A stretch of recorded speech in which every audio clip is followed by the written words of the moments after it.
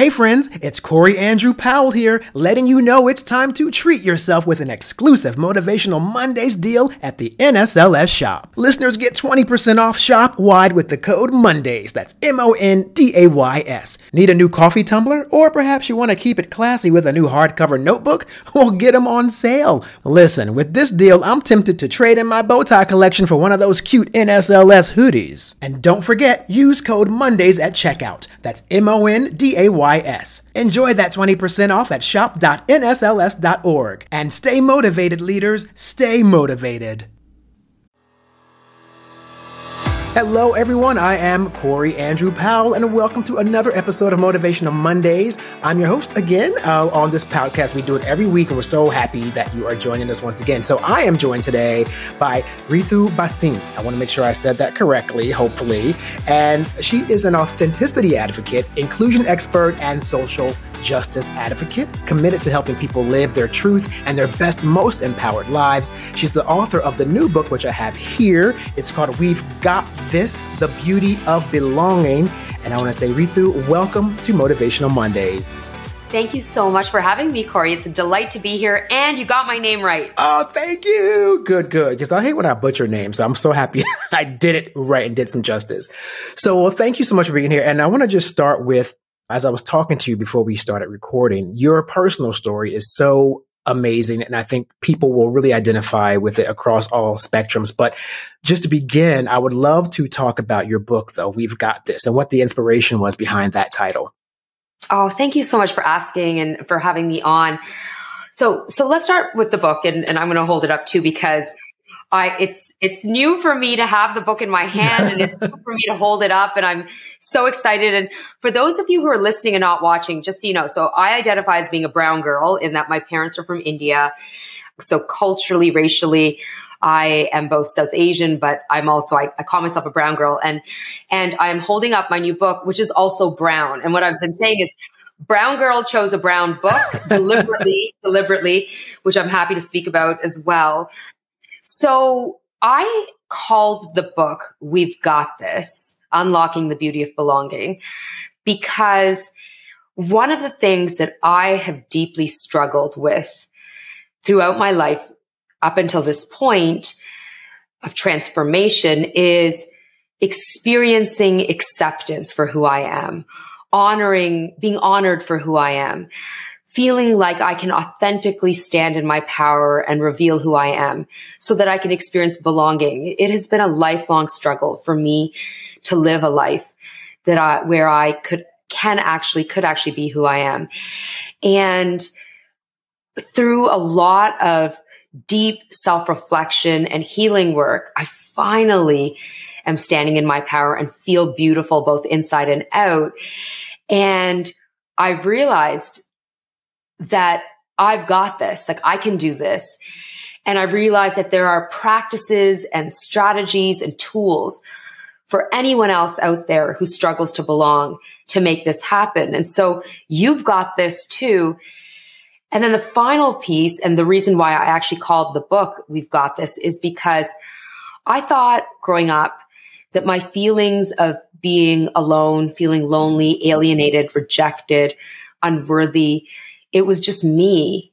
And now in doing all of the layers of work that I do, I've realized that this is a collective experience, that some of us, because of our identities and all the difficult, hateful, hurtful things that come our way, we experience this more than others, but it's a collective experience and we're in it together. And if we can commit to doing it individually and come together to help each other rise, together, we've got this. And so I want this to be a movement. And that's why I've called it We've Got This. I love that. And that's part of why I do these conversations or have these conversations, because I really want people to engage and to learn about what others may go through that they don't realize. And especially we talk a lot about the quote unquote privilege word. And some people argue that doesn't exist, but there are some who are enlightened and they say, yeah, I don't go through the things you go through because there is no preconceived stigma before I walk into a room based on how I look. And so when people start to get it, I think we are better off. And that's why these conversations are very important. And I want to ask you just to delve a little bit into those feelings you said you had of like the insecurity, the, not feeling adequate and all the things you mentioned. Born and raised in Canada, as you mentioned, to parents who were Sikh Punjabi family, correct? Yes. So my parents are immigrants to Canada, and I am Canadian. So I'm South Asian, but I'm also Canadian. And you're going to hear the Canadian and how I speak, everyone. And when I say things like out and about. Out and about in Canada. There I am, out and about in Canada, everyone. Yep. And we're Punjabi by culture, which means we're North Indian. And we are Sikh by faith. And so, Corey, here's something really interesting. So my faith is called Sikhism or Sikhi. I am a Sikh. Sikh, okay. And in this moment, as we are learning to decolonize language as leaders, as citizens of the world, we're decolonizing as much as we can. And name pronunciation matters, as you noted right at the beginning. So it's actually pronounced Sikh and Sikh, as Sikh and Sikhism, and Sikhi as opposed to Sikh and Sikhism. Thank you for that. And here's why I tell you that's important to me. I live in a very predominantly Indian community in Jersey City, New Jersey. And there's a large community of Sikh.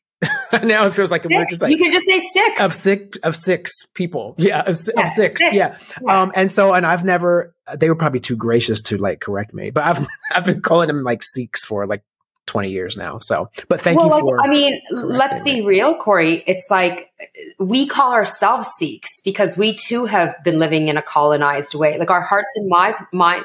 So India, as you know, was colonized by the British for hundreds of years, both literally, formally, and just in spirit. And when we come from communities that have experienced oppressive systems like colonization and imperialism, we too end up embodying oppression, or it can live in our minds and bodies. And so if you and I had talked 10 years ago, I would have known that the correct pronunciation is Sikh, but I wouldn't have been in a place where I would have corrected you or anyone else, because I was doing my own work around shedding the internalization of white supremacy and colonialism that lives inside of me. But this is a different moment in time, and I am a different person, and I stand in my power, and now I feel good to do this. And so many times as Sikhs, we don't correct people. And that isn't because we're trying to mislead, but we ourselves are trying to navigate this world that is fraught with hate and intolerance. And so sometimes it can be challenging to find our own voice. Now, that said, we've got this. There is a way to make this happen. Yeah. And I will say, I think traditionally what comes to mind for me, and of course it could be exceptions to every rule, but Sikhs are very typically peaceful people, like kind of not in any way sort of like overtly aggressive, as far as maybe some people may think. You mean like the stereotype or the bias that out there that puts us into the stereotypical category of being terrorists, for example? Yeah, people see the headdresses and all kinds of horrible stereotypes happen. I've seen a physical assault on a man who was Sikh, and it just tore me apart. And it was when the Persian Gulf War started, and someone attacked him at a gas station and said, "This is all your fault." And I'm like, "You idiot! That's not even the same country. Like, what are you talking?" But that kind of stuff bothers me. I mean, there's so much I can say here. So as members of the Sikh faith community, we are visible. We are very visible. Like my father wears a turban, has a beard. If you follow me on Instagram, you'll know, for example, that despite my efforts to go viral, I'm putting up many, many videos. There's a video of my father and his turban handing me 2 bright yellow plastic bags filled with Indian food he made for me. And that video has gone viral. You can't even see me, but my Sikh father is going viral. I love it. So we're very visible, which is the point of the turban. So historically, the reason why my peoples, we wear head coverings across genders, by the way, is so that we do stand out as members of the Sikh faith. But in the US, in Canada, especially post 9/11, and in this continued world of hate and intolerance, oftentimes we experience hate crimes tied back to our identities and the hate incidents, and mistakenly believing that we're Muslim. Although let me tell you, as a Sikh, if you are attacking us, mistakenly believing that we are Muslim because your attack is geared towards Muslims, you're still hurting me, because if there's injustice anywhere is an assault to justice everywhere. And so it still hurts me to know that it's happening because you think I'm Muslim. And I call that out too. But this is the thing about this moment in time when we as individuals who deeply care about change within our workplaces and within society at large, as leaders, as future leaders, this is a moment for us to really deeply take a look at our own internalized biases that we hold about who people are, whether that's their hair, religious head coverings, how they speak, what they look like, what their titles are, which school they went to, which neighborhood they live in, and so much more. For all of us to interrupt our individual biases.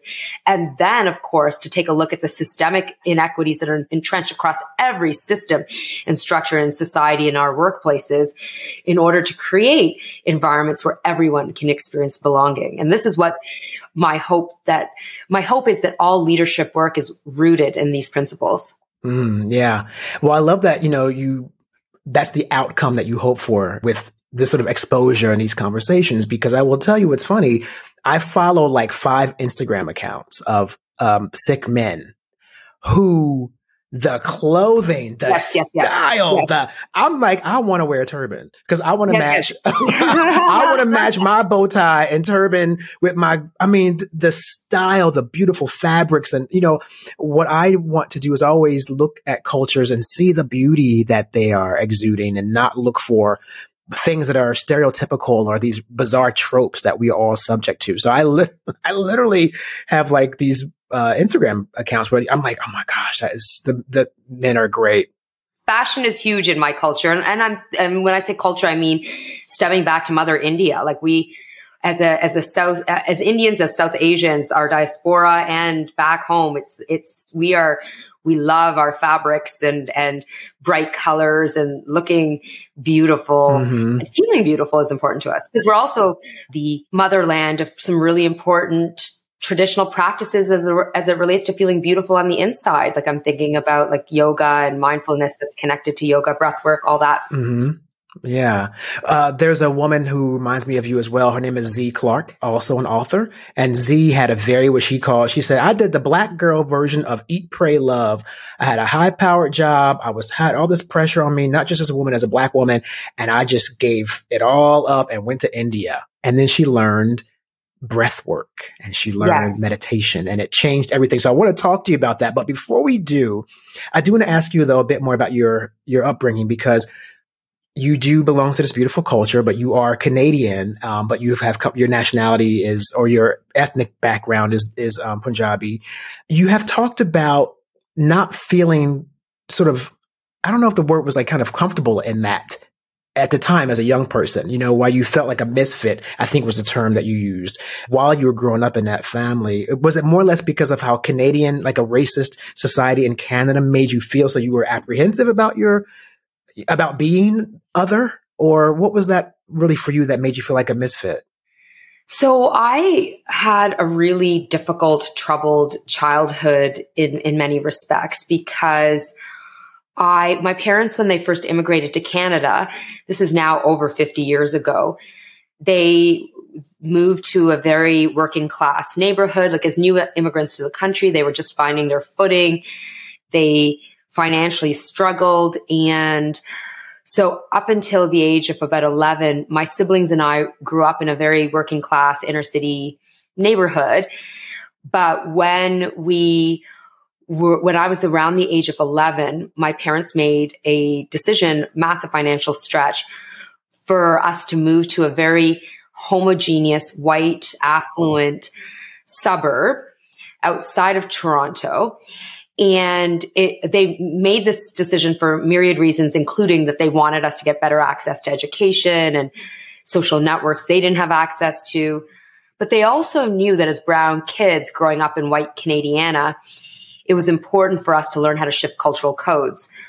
And all of this did happen. But the problem is that I experienced years and years of relentless bullying and racist childhood bullying at that. And that was deeply traumatizing. And so at school, I was struggling to not only feel safe from harm, but I didn't feel like I belonged. I struggled to have friends. The ridicule, the torment, the harassment really had an adverse impact on my soul and spirit, my self-esteem, and so much more. But then at home, I was also struggling because my parents, as new immigrants to the country, they were grappling with how Indian should she be? Let's make her really Punjabi. No, you should get out there, and we're in Canada and we're going to be modern immigrants and you should embody whiteness. And then it was like, oh, wait, slow down. Who do you think you are? The child of white parents. You can't talk to us that way. No one. Yeah. As if, slow down there. What do you think this is? A white household? Yeah. And where you have rights? You don't have rights? Whatever, F that. And so I was struggling both at home around who I am culturally, but then at school with okay, no, I'm not brown. I'm actually white, just like you. But I'm not really. And I'm a smart girl who's quite sassy. And no, I'm not fancy because the neighborhood I grew up in was really affluent and they had designer clothes. And my parents, we were still shopping at Woolco, which existed back then. And so did you have Woolco in the US? We didn't have Woolco. Walmart. No. Walmart. Okay. It's the predecessor to Walmart. Woolco in Canada turned into Walmart. Yes. Okay. Wow. Okay. So I do know the equivalency, obviously, then if you were shopping there and those girls are going to Prada. So, yeah, exactly. Yeah. The Prada version at the time, Benetton, which my parents were we are not going to Benetton. We are going to Walmart and you are going to get your outfit from Target. And so I just really struggled. And so when I say that I grew up feeling like a misfit, it was really literally in every aspect of my life. The place where I think I felt the safest was, and this is going to sound so epically nerdy, but I felt the safest in studying and in my books. And, even just today I was finishing up recording my audiobook. And I'm in the studio at Random House in Canada at the publishers. And there's all these books around. And I was finding myself distracted and being pulled towards the books when I realized I, at heart, am a nerd. That is being around books and words and studying. And that's my comfort zone because that's where I felt the safest as a kid. I could get lost in it. But it was amongst others, people, that I felt like a misfit. Yeah. But me and my words, that was a safe place. Yeah. And I think what you just laid out, you kind of were an anomaly. I mean, you had all these different sort of, as I use the term before, intersectionalities happening at once, which can be really conflicting. And you mentioned the code switching, which again, that's one of those things that if you're not brown trying to succeed in a predominantly white society, you will never really know what that means. But we'll tell you today, if you're listening and watching, that, it does mean that you kind of, you navigate between these two different existences, being sort of, I guess, able to be accepted in both worlds. So that impacts how you speak, where you might try to assimilate your language to sound more quote unquote white, as they would call it. But in my case, I'm just speaking English. I don't know why you're saying I sound white, because it's the same English that white kids speak. So every kid in America who gets out of elementary school should be speaking the same way. But so I grew up with that. So I understand that. But the thing is, though, no matter how much we code switch, we walk into the room and you can't code switch the exterior. Yeah, once people see us. And, the intersectionality of my identity really did have a profound impact on my upbringing, but also how I navigated the world. And it's as a woman of color, I'm cisgender and hetero. So as a woman of color from a religious minority group, I struggled a lot because, and not just at school. So Corey, as you know, I ended up choosing the most high conforming profession to enter into. As a young woman of color in her 20s, I chose to become a lawyer. Mm-hmm. And I thought at first that I would practice more social justice focused law. But what ended up happening is I got swept up into the corporate towers because that's where all the cool kids were going. And frankly, that's where they were making more money. And I, in my 20s, was making more money in my first year of working as a lawyer in the towers than my parents did combined when I was growing up. And so for me, it was so enticing to be in that world of like fancy suits and high towers and swish restaurants and offices with the fancy pens. And I just like all of it. And the intersectional experience was really hard because the messages weren't just, okay, as someone who's not white, you should embody more white-centric ways. And when I say white-centric ways, I mean like more Anglo-centric ways of behaving, and be more direct and embody more of the Anglo-rooted activities of the corporate world, like learning how to play golf and skiing and understanding how to navigate a table setting at a fancy restaurant where you have 15 forks and 14 forks, 13 vessels through which you can drink your beverages, let alone ordering from a wine list. Like I was like, I don't know. I'm so sorry. Like my people we eat with our hands. like that's like, I grew up eating with my hands. Like literally 2 billion of us in the South Asian region eat with our hands, like whatever. So I just like, there was that, but there was also as a woman, no one said to me, okay, as a woman, to get ahead, you should act more like a man. But the messages were always there. It was like, talk about sports or be more direct or be more gritty and ask for what you want, be more assertive. And with the double binds of bias as a woman, if we're too assertive, then it's like, oh, she's abrasive and bitchy. Mm-hmm. And then if you don't ask, then it's like, oh, she's hesitant and timid and mousy. And so I struggled with that. I struggled with growing up like in a really working class immigrant household where it's like, we didn't go to fancy restaurants growing up and we didn't have like summer houses or lake houses and all of that we went to or the opera and like, just like the things that I felt the pressure to hide about myself, to mask about, or for that matter, the pressure to learn about just enough so that I can navigate conversations, to be like, to fit in. And by the way, for those of you who are listening and not watching, I'm doing air quotes on fit in. And when I say fit in, I'm talking about our experience of changing who we are in order to have the doors of acceptance open. But fitting in is not the same as actual belonging, because belonging happens when we are accepted and honored for who we really are. Fitting in is about, let me change this about myself and mask this aspect of my identity. And in fact, I call it performing. When I say performing, I don't mean like high performance. I mean, life is a stage and we're actors on the stage acting out this persona of who we are.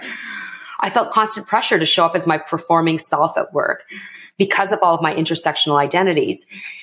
And it helped because the doors did open and I did become successful at a very young age. But the problem is it wasn't on the basis of who I am. And so while on paper I was successful, on the outside looking in, you would have said, wow, by the time I got to my early 30s, wow, she's really got it going on. But if you asked me in my early 30s how I felt in my soul, I would have said to you, I felt spiritually vacant and lost and confused and frankly broken about who I was. Yeah. Wow. And I think, and that leads me up to my next question, which you actually answered, because my next question was going to be, I know that on the outside looking in, it looked like you had everything, but you had this profound unhappiness at that time, but you just shared why that was. And I know that, things change for you when you sort of finally have this epiphany, I guess, or you make this decision to change. Now, was the decision like, I'm going to India to clear my head, or was like, I'm just getting out of here, going someplace, and it happened to be India, and then you had this profound sort of change in how you viewed yourself and your self-reflection? Yeah. So just to catch listeners up on a little bit of my story. So there I was practicing law for a few years and then transitioning. I hated the practice of law for myriad reasons, which I talk about online. You can check it out. And then I transitioned to doing HR at a large Canadian law firm in the towers. And I did that for many years. And while I was, that journey in the legal profession was about 10 years, into my early 30s, like to mid 30s, really successful, but unhappy. There were a few things that happened to me that signaled, Ritu, Bhasin, you have got to transform your life. First of all, I was working nonstop. I was struggling in relationships in that I was struggling. I wanted to be partnered, like as a woman. I was your typical woman in her 30s who's internalized the messaging that you must find a partner and settle down and mate. And so I felt the pressure to do that. I was struggling with drawing boundaries with my parents. I didn't really love what I was doing at work, but I was making a lot of money and I thought this is the right thing to do. But in my mind, I just had these negative narratives constantly looping, and I was trying to I was doing therapy and I was doing some healing work, but it just wasn't getting me to where I needed to be. And I was ignoring a lot of the physical signals in my body that I was really stressed and unhappy until I started to have severe back pain. So I was not sleeping well. I was clenching my teeth so tight at night. I cracked a tooth. My hair stopped growing. I was having all kinds of stomach issues in my early 30s. There I was in the corporate towers, corporate dream, but really unhappy. And then I started having excruciating back pain from sitting and stress. And long story short, a few of my healthcare providers said, why don't you try yoga? Because you seem like you're really stressed and it'll help you strengthen your core. And I was like, okay. And I was already thinking like, you know what? Like white people all around me are doing yoga. And white people invented yoga. Why am I not doing it? I should do it. Right. You can do it. Why can't I? I'm going to be naturally good at it because my people invented it. Like, come on now. And so off I go to yoga class and I'm like, what in the actual F? This is really hard. Yeah, it is. It actually is. But I fell in love with it. And so I started doing it more and more and more. And when I say I started doing it more and more, like I became consumed by it in the sense that I started doing yoga retreats and I'd go on yoga vacations and I was reading about it. And then I was like, you know what? I'm so lost and confused. I need a minute from my job. I need a minute from my life. I just need a minute. And so I decided to take a sabbatical, like a leave of absence from my job in the corporate towers where I was working as an HR leader.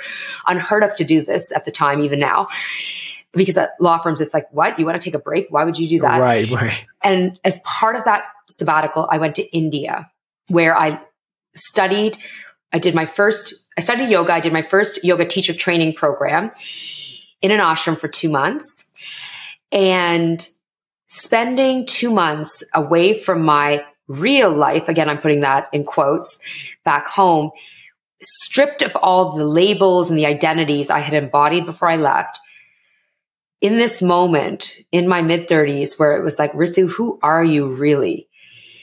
For 2 months, meditating, caring for my body, caring for my mind and spirit was ultimately the catalyst for transforming my life. And I was already on the journey to transform my life. I needed something to push me into that deep place of self-reflection. But what I also needed to have happen, Corey, which did happen for me, is I needed to be stripped of the personas I had created for myself. Like all that shifting codes and all that shifting of identities basically led me to a place where in my mid-30s, if you had said to me, Ritu, who are you? I would have said to you, I don't know who I am, but I have a corporate Ritu, and then I have a weekend Ritu, and then I have a Saturday night on the dance floor Ritu, and then I have the Ritu who sees her parents on weekends, and then I have the Ritu who's with family friends, and then I have the Ritu who's on dates, and then the Ritu who's with her friends, and then I have the miserable, lonely, sad, crying, ugly crying Ritu on Friday nights on her couch by herself with her ice cream. I didn't know there were so many personas, and that experience was a catalyst to bring me to this point where I am now, where if you said, who is Ritu, I'd be able to give you a uniform answer across all of my experiences. Wow. I just got goosebumps literally from that. I mean, because it speaks to this idea of authenticity. And that's why you are the authenticity expert that you are, because you've lived it. When you cannot be your full self in an environment, you're walking into that space self-devalued and less than, because you're not being able to shine at full throttle. And so I think so many of us feel that way, and it's based on all kinds of other stuff. And we begin to internalize it and believe a lot of those negative things that I think are signals and programming that we've gotten from other people. I know you mentioned like people around you were constantly making decisions or trying to force you into decisions that you didn't want to do. And then of course you mentioned dating that didn't work out, that sort of pressure. Once you're content with self, yes, I find none of that matters because I'm good. but it takes us a while to get there. Like you had to go to India to get there, but yeah, 1,000%. Exactly. And in my book, I talk a lot about the ashram experience and yeah, but but Corey, here's the thing. Here's what I've learned. Okay. We don't need to go halfway around the world and take 2 months off from our job and put on a uniform and study a tradition that's 8,000 years old to transform our lives. You can start today. And so as someone who's deeply committed to authenticity and advocacy for being who you are, there's a few things I would say to you right away. Like step number 1, if I said to you, who is your authentic self? What would you say? And by the way, in my first book, The Authenticity Principle, I define your authentic self as if there were no negative consequences for your actions, your authentic self is how you would show up in that no negative consequences. This is how you would speak. This is what you would wear. This is how you would emote. This is who you'd love. This is where you draw boundaries. This is who you'd say no to. It's what you'd be doing for a living and so much more. So if I said to you, who is your authentic self? How would you answer that? Step 1. For a lot of us, we have the answers. The issue is actually making that happen. I'll come back to that more in a moment. For some of us, we don't even have the answer to that. And if you don't have the answer to that because you're so lost from shifting cultural codes and curating who you are, like showing up as your performing self, the one who's acting who you are as opposed to being who you are, the real work is around figuring out who are you. And so online at ritubhasin.com, I have lots of free Empower pages which help you to self-reflect. But you can take a step back and just ask yourself things like, if there were no negative consequences, what would my voice sound like? Like, how would I speak? How would I dress at work with my family? What would I do with my emotions? A lot of the questions I've already asked. So you literally do the deep self-reflection work around who you are. And we don't need to be at an ashram to do this. Like you can do this on your own on a Saturday afternoon or on a Friday night or whenever. You can do this with yourself now. Then the second thing I would say to you is that as part of our self-reflection, I'm going to encourage us to spend a lot of time with our body and our mind. Most of us actually spend quite a bit of time with our mind because we're tuning into the negative narratives. We hear the voice in the head saying all kinds of mean, evil stuff about ourselves to ourselves. One of the questions I love to ask is myself when I hear the mean stuff is what Dr. Phil used to say back in the day. How's that working for you? And it's like, that is some mean stuff I'm saying to myself. But the place where we're spending less time on is on our bodies. Your body is a powerful anchor to help you decide what you want, how to act, how to show up in any given moment. And by tuning in, like, what is my body saying to me about how I feel about this person or this moment or this experience? We can start relying on ourselves, our inner knowledge. I call it our core wisdom. In my new book, We've Got This.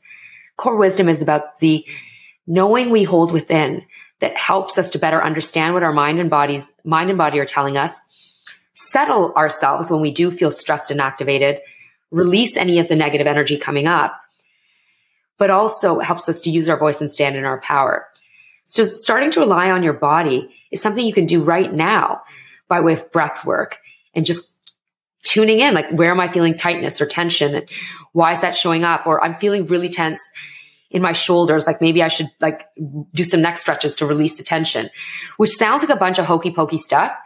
But I am telling you right now, as someone who has literally transformed her life through what I'm sharing with you, it's these types of strategies that help us to live, work, and lead our best.